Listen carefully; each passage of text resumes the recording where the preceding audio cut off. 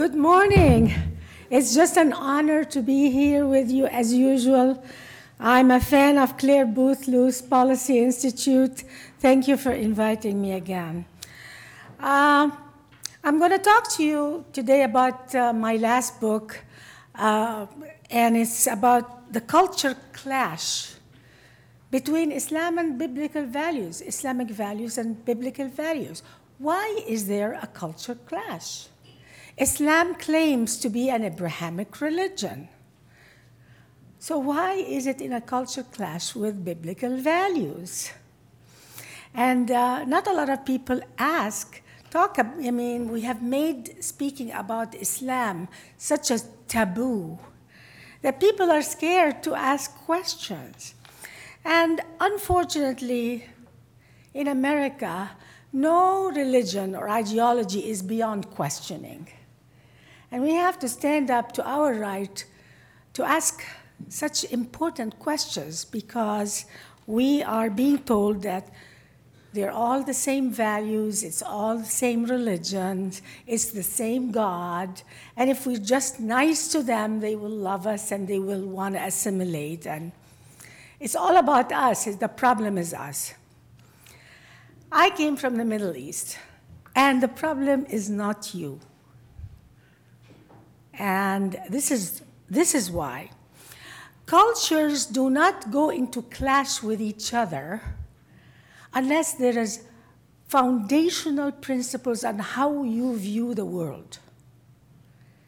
And the way Islam views the world, the way Islam views human rights, the way Islam views society and your relationship with the government, with God, with each other, is completely different from the West. In fact, some cultures that are very far from one another can get along. And you'll find two cultures that are bordering one another, and sometimes they are in constant fights with each other. So this idea that there's a culture clash between Europe and the Middle East, or America and the West and the Middle East, it's just a distance thing that will eventually reconcile. It's really not true. There's foundational differences between the two cultures. And that's why I wrote my book, Wholly Different, Totally Different Values. Why I chose biblical values over Islamic values. The original culture clash between the West and the Middle East, Islam, did not start between Western Europe and the Middle East. The original culture clash between biblical values and Islamic values started inside the Middle East. In the 7th century, 600 years after Christ, Islam was created in the Arabian Peninsula as a movement against biblical values. Nobody knows that the culture clash between biblical values and the values that were dear to Arabia were in clash. And that's why Islam was developed as a counter-revolution to the biblical revolution.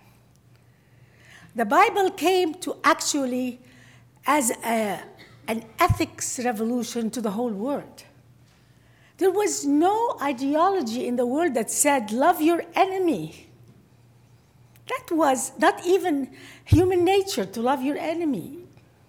It was a rebellion against the evil side of human nature. The Bible brought us values that will make us live in peace and that will give individual human rights separate from government, given to you by God. That was a revolution. It was an ethics revolution to the world. And that ethics revolution changed the Middle East. Most of the Middle East after Christ converted to Christianity. A lot of people don't know that Egypt was a Christian nation before Europe. For 600 years, Egypt was a Christian nation. The Byzantine Empire, which is the biblical Christian empire, before Europe became, holding the Bible as its foundation, it was the Byzantine Empire headed in Turkey. So a lot of people don't know that the Middle East was already 90% Christians and Jewish. Arabia, where Islam came from, was the last area of the Middle East that did not absorb the Bible yet. But it started feeling the pressure. Arabia was at a crossroads. Are they going to become Christian and belong to another municipality, to the Byzantine Empire, or are they going to rebel against it? Under Muhammad's leadership, Arabia started the most ferocious rebellion in history against biblical values. And that was in the form of Islam. Muhammad called Jews and Christians the enemies of Allah. Wherever you read the Quran, Jews and Christians are called apes, pigs, and enemies of Allah. They are not to be befriended by Islam. It's written in the Quran. You cannot befriend them or make deals with them.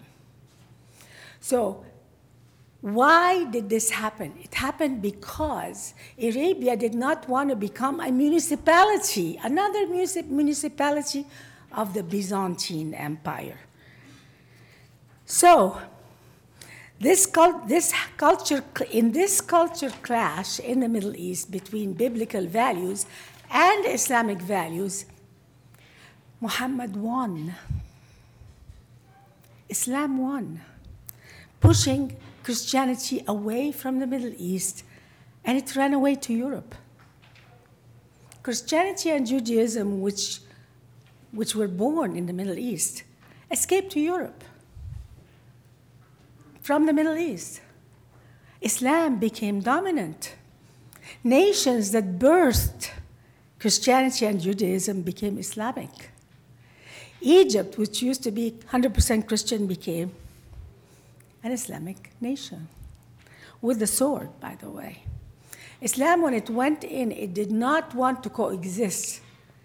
It wanted to convert the churches into mosques. It didn't want to build a mosque next to the church. Like in Europe now, or in the West, you have a church and a mosque and a synagogue and whatever religion you want to have. No, Islam wanted to replace. And it did replace. It didn't only replace churches with mosques, and if you go to Turkey today, you'll see the replaced churches into mosques, still having the church symbols, but it converted to mosque.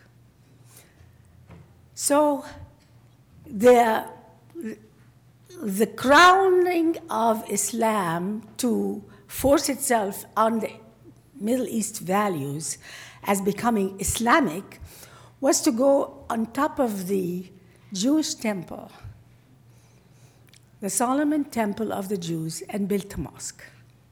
That crowned it. In Islamic language, that was eliminating any history of the Jewish people. Christianity and Judaism survived in Europe. But biblical values eventually challenge any government. Why? Because governments by nature want to be authoritarian. If you allow government unchecked, it wants to be authoritative, it wants to dominate people. Governments, this is the nature of government. So what happened is that biblical values are challenging, and every generation of young people have to be reminded. Thank you. Thank you so much.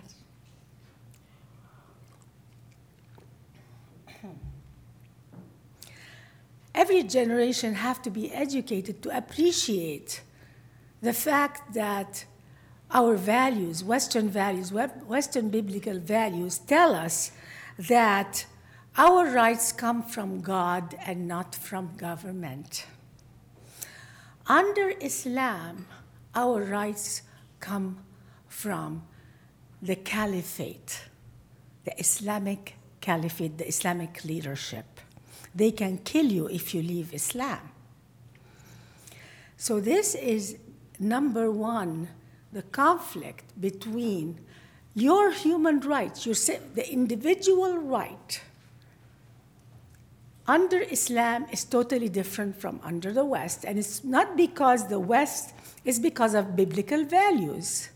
And if you notice, liberals are very angered by our, a statement like your rights come from God, not from government. You see them, we don't like that because this is the key, this is the nucleus of human right in the West, which is our rights come from God, not from government. So Islam came as a rebellion against biblical values. And if you check the values of Islam and the Bible, you will see what I'm talking about. It's totally different. Muhammad rejected Christianity the same way the far left and the secularists are rejecting biblical values in the West today. In the West today, we are seeing another culture clash within the West against biblical values. In the same way, in the same dynamic that happened 1,400 years ago by Muhammad inside the Middle East against biblical values. So, the problem for the West today is a lot more than ISIS. When we watch the news, Islam has nothing to do with terrorism, that's what we're told. And if only ISIS and the terrorism is destroyed, Islam will not be a threat. We're going to see another side of Islam, the peaceful side of Islam will emerge, that is ready to coexist with the West in harmony. That is false. That premise that the media is teaching us every day is false, because the core of Islam is a rebellion against biblical values. In America, no ideology or religion is above criticism, and we have to question. And I'm not here to criticize Islam because really, this is my family is all Muslim, and they're some of the nicest people you'll ever meet. So I'm not talking about people. Some of the nicest people I know in Egypt are really Muslims. So it's about the ideology, what it teaches, what's written in their books, what is the criteria of good and bad under Islam. What is the criteria of good and bad under biblical values? That's what we're comparing. We're not comparing people, because that's what they try to make us appear like. We're talking about people. We're not talking about people. We're talking about the ideology, what it teaches as right and wrong, or good and bad. For instance, I'll give you some examples of major foundational differences between biblical values and Islamic values. In the Bible, we're all sinners. This is when I became Christian, when I went to a church and I heard the word, we're all sinners, I was like, wow, we're all sinners? How civilized. Under Islam, they are all sinners. We are Muslim. And we are put on this earth to fix them. They never talk about we're all sinners in mosques. They've never heard that concept under Islam. It's a revolutionary concept to talk about we're all sinners, we're all equally sinful, we're all human. That is a revolutionary difference that Muslims have no clue and never teach. Life is sacred under the Bible, biblical values. Under Islam, death is worship. To die for Allah's sake while killing Allah's enemies is a value in Islam. Is the ultimate gift to Allah. Under Islam, the God of Islam has human enemies. Does Jesus have human enemies? No. Does the God of the Torah have human enemies? No. You're not taught that God has human enemies. In Islam, the Quran is all about human enemies. And they're called enemies of Allah. Kill them wherever you find them. These are commandments in the Quran. How can a religion that calls itself an Abrahamic religion command its followers to kill the children of Abraham, the Jews? And it calls itself an Abrahamic religion. In fact, it's not an Abrahamic religion, it's a counter-movement against the Abrahamic religion. That is... So, in the Bible, pleasing God is a very important value. In Islam, pleasing human beings is important. You have to keep people... you do everything to stop them from criticizing you. I remember when I was living in the Middle East, people's opinion are very important under Islam. You do everything to please people because there are laws in Sharia that tell humans to actually kill apostates. There are laws that forgive murder under Islam. In Sharia, and there is a little pamphlet outside done by Claire Booth Luce about Islamic law, Sharia.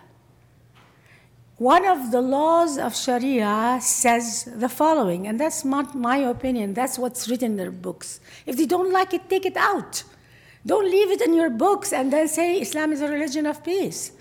If you want Islam to be a religion of peace, please take out the following law from your Sharia books. And this is what the law says. A Muslim will not be prosecuted by the government, will not be arrested or prosecuted if they kill an apostate. So, because I'm an apostate, because I left Islam, it's illegal for me to live. And any human being who kills me will not be prosecuted by the Islamic government if the government does not kill me. So, Saudi Arabia and Iran, if you say I'm no longer a Muslim, they will arrest you, put you in jail, and execute you. In more moderate Muslim countries, they don't do it in such a savage way. They do it more cleverly. People who kill you are not, the police will say, we don't know who killed them, maybe it's a robbery. And that's called honor killing, which governments just let the people go. you find these young girls who were killed in the Middle East, or young men even, because they are not following Islamic law properly. They're killed by their parents, by anybody. And the police will say, we don't know who killed them. Even if it's known that the father killed them, there is another law in Sharia, and again, I will mention the law, and if they don't like it, remove it from your books. Denounce it, and that's the law. Parents and grandparents will not be prosecuted for killing their offspring. This is a law in Sharia, which allows honor killing. So, these laws tell us a lot about who Muslims care to please. Do you want to please God, or you want to please other human beings?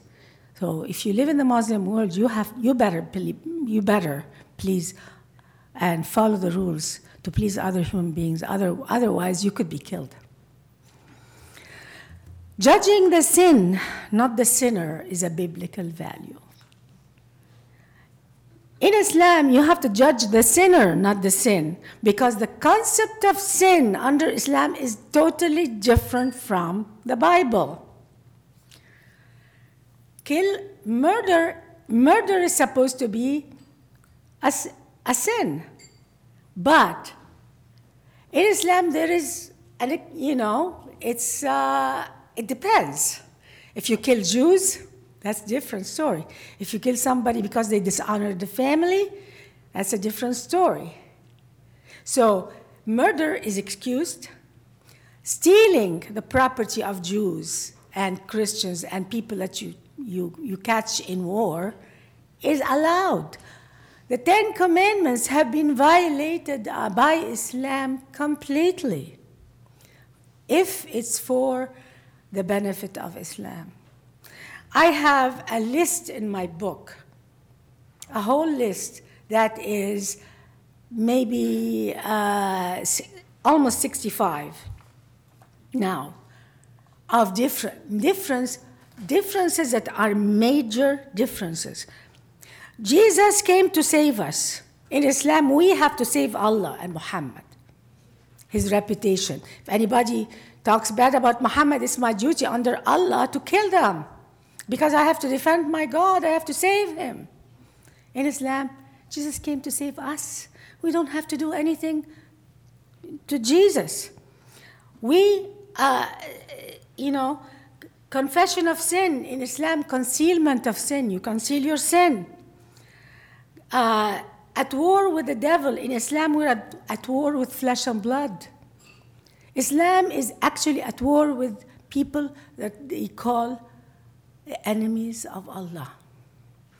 And so on and so forth. Children of God, we're considered the children of God under the Bible. In Islam, we're slaves of Allah. And that's why the most popular name in Islam is called Abdullah. It means slave of Allah. So we consider ourselves slaves of Allah, not children of Allah. Changing yourself is a biblical value. Self-control is a biblical value. In Islam, changing others is a value. Controlling others is a value. I'm going to end here and take some questions, but I have a long list at the end of my book that are really self-control, controlling others, government of peace versus government is viewed differently under Islam. Everything is just the opposite. The kingdom of God is not ours. In Islam, Allah and the state are one. The Islamic State is supposed to be Allah. You have to treat it like a god. You have to bow to your leader. Do you remember Saddam Hussein, how his people used to kiss his hand when he walks? That's how they view God, the leaders, as God. They don't differentiate between God and leaders, because the Islamic State takes the role of Allah. In our society, God is God, and the leader is supposed to to be accountable to people. He serves the people. In Islam, we serve the leader. We serve the state. In the Bible, biblical influence state, like the West, the state, the government serves the people. Under Islam, people serve the government. Thank you very much, and I'll take your questions.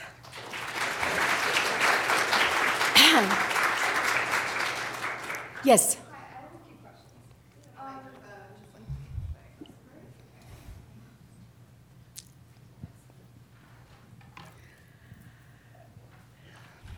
Hi, my name is Nafisa.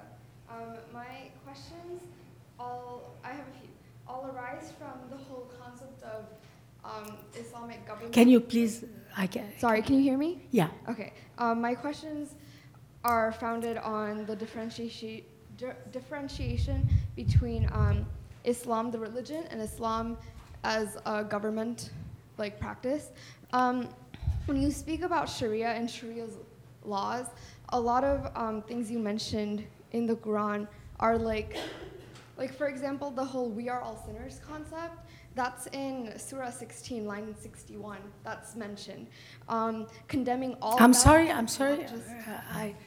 But my you're saying that we're all sinners is in the Quran? It is in the Quran. I'll read it to you. Yeah, please. And give me the verse, because it's Surah 16, and it's line 61. Surah 16? Yes. Line 61? And I'll pull it up too. Read to me. You speak Arabic? I can read Arabic. I don't understand Okay. Arabic. I can read the translation. I'll pull it up. It's Sure. Surah An-Nahl, I guess. Okay. And if Allah were to impose blame on the people for their wrongdoing, He would not have left upon earth any creature, but He defers them for a specified term. And when their term has come, they will not remain behind an hour, nor will they proceed. It says that we are all, essentially after birth. He essentially believes, or in the Quran, it's like the tabula rasa philosophy, where we're all born as with a blank slate, and because of who we are innately, we will all sin. And then it goes on to say that God is all merciful. I lived in the Middle East and I speak Arabic. I have never heard a Friday sermon in any mosque that says we're all sinners, Jews, Christians, Muslims, we equate ourselves, we're all sinners. I've never heard that. That's number one. I have never heard a sermon in a mosque against honor killing. I have never heard a sermon in a mosque in open against female genital mutilation. And that operation happened to my mother. And this is in the Middle East, which is ruled by Islamic governments. Government is the problem. No. Government is scared. Middle East governments are scared of Sharia because if the ruler doesn't rule by Sharia, they kill them. That's why Sadat was killed. Okay. Sadat was killed because he made peace with the enemies of Allah.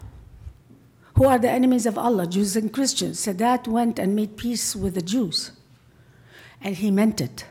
And that's why he was assassinated. So Muslim leaders know that if they deviate from Sharia, their blood becomes kosher, halal. Okay? A Muslim leader who does not follow Sharia, any Muslim on the street is obliged to kill him, and their blood is halal. When Sadat was killed by that Egyptian guy, there is a statue in Iran today under the name of the guy who killed Sadat. Why? Because Sadat was considered a deviant from Sharia. He became an apostate. Okay. We're going to move on to the next question. One question per person, please. You know what? I would love to sit down with you later and ask me all your questions. I love your questions. I love them. They're very challenging. Thank you.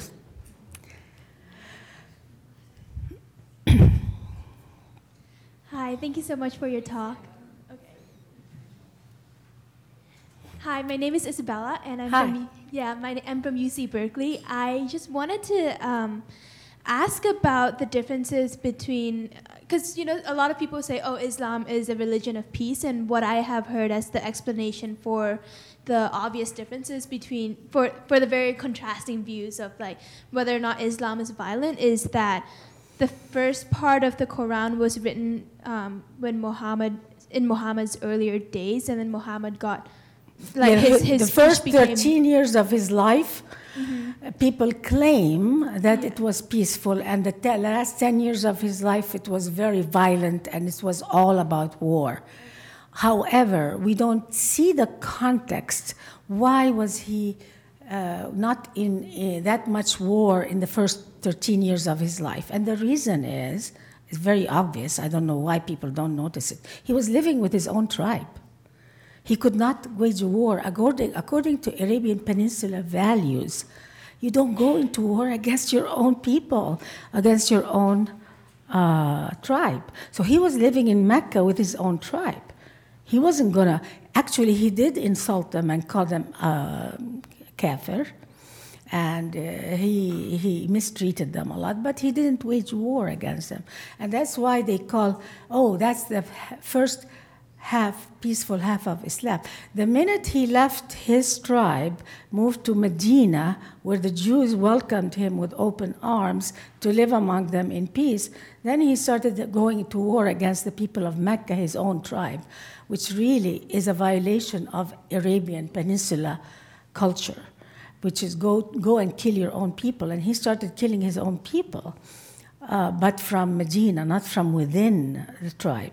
So if you really study the dynamics of why he did not wage war early on, it was because he was living among his own tribe. You cannot wage war against your own tribe, the kafir, from inside. You have to do it from outside, and that's why he went to Medina.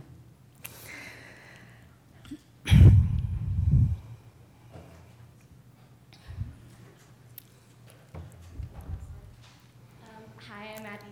Hi. I'm Abby Strew. I go to UW-Madison. I was wondering, so I presume you're not the only woman who grew up in the Middle East who feels this way about Islam. When you tried talking to other people about this, did you do that? And what were responses from other women who grew up in the same situation? Actually, I was born and raised until age 30 in Islam. I lived under Sharia law, and some people say that, Egypt didn't enforce it as much as Saudi Arabia and Iran, but like I said, there are some governments that leave it up to the people to do the dirty work. So even though that the government didn't arrest you, but anybody on the street can kill you, and I've witnessed honor killing, I've witnessed female genital mutilation. I knew a girl, actually she was 16, and she was killed because she was raped. She was actually raped and got pregnant, and that was a dishonor on her family, and they killed her. They didn't kill the guy who raped her. So I lived under this culture, and because I know it so well, and frankly, if I had continued living in the Middle East, I probably would never have spoken. I was too scared to speak. I only started speaking after years and years of living in America and getting to know people like people of Claire Booth Luce, who taught me really what a woman should be. When I came to America, I came with a lot of baggage, a lot of fear of speaking out. And after meeting American women, and after learning from just from my neighbors, I didn't go to big groups like here to get an education. It just came very gradually, and then I started really looking back at my life and my culture. And then I only started speaking after 9/11, and it was because many Americans started saying, what did we do? And I just wanted to scream at the TV and say, you didn't do anything. It's because under Islam, you are an infidel. That's all. You didn't do anything. So it took me a long time, a lifetime, let's put it this way, to really change and be who I am. But I used to be a really timid girl, scared, wanted to please, I wanted to appease, I wanted to have Islam love me, I wanted to be approved of, and it never worked. And then with the help of American values and biblical values, I gradually developed the courage to be who I am today, and I'm very grateful for America. Because without America, I wouldn't be who I am today.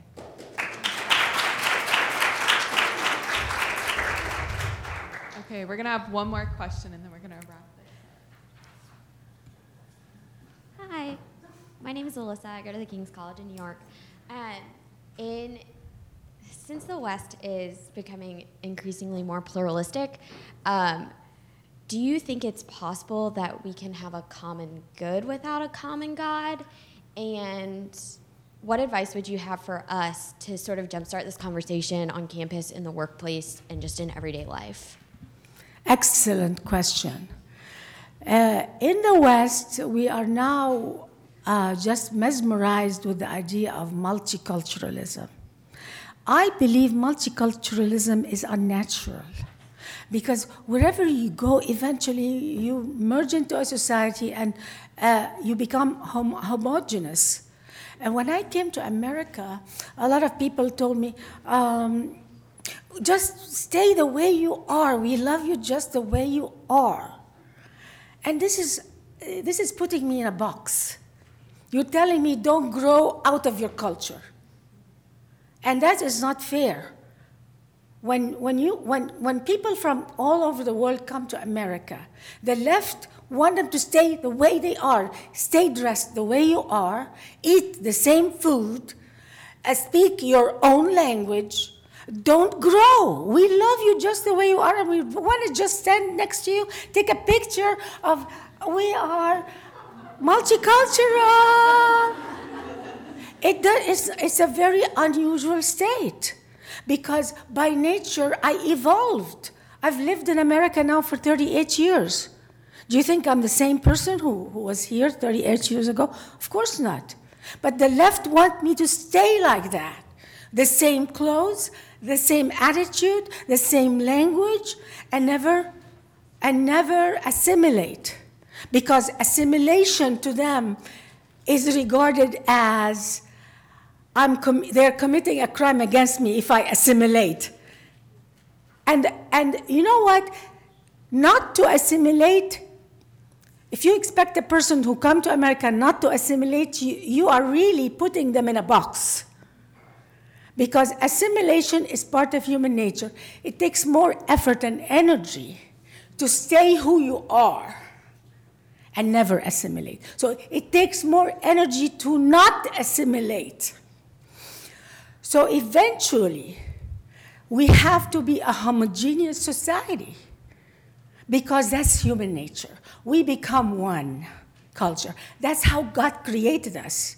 That's not what I want. It's how God created us to live next to each other, and from interaction, we all agree on a value system. By that, it means one culture. We become one culture. And that's part of human nature. So to have little people coming from different cultures, living with all their ethnic identity forever is unnatural. You're putting me in a box. I don't want to live in a box of my own culture. If I wanted to do that, I'll stay there. Right?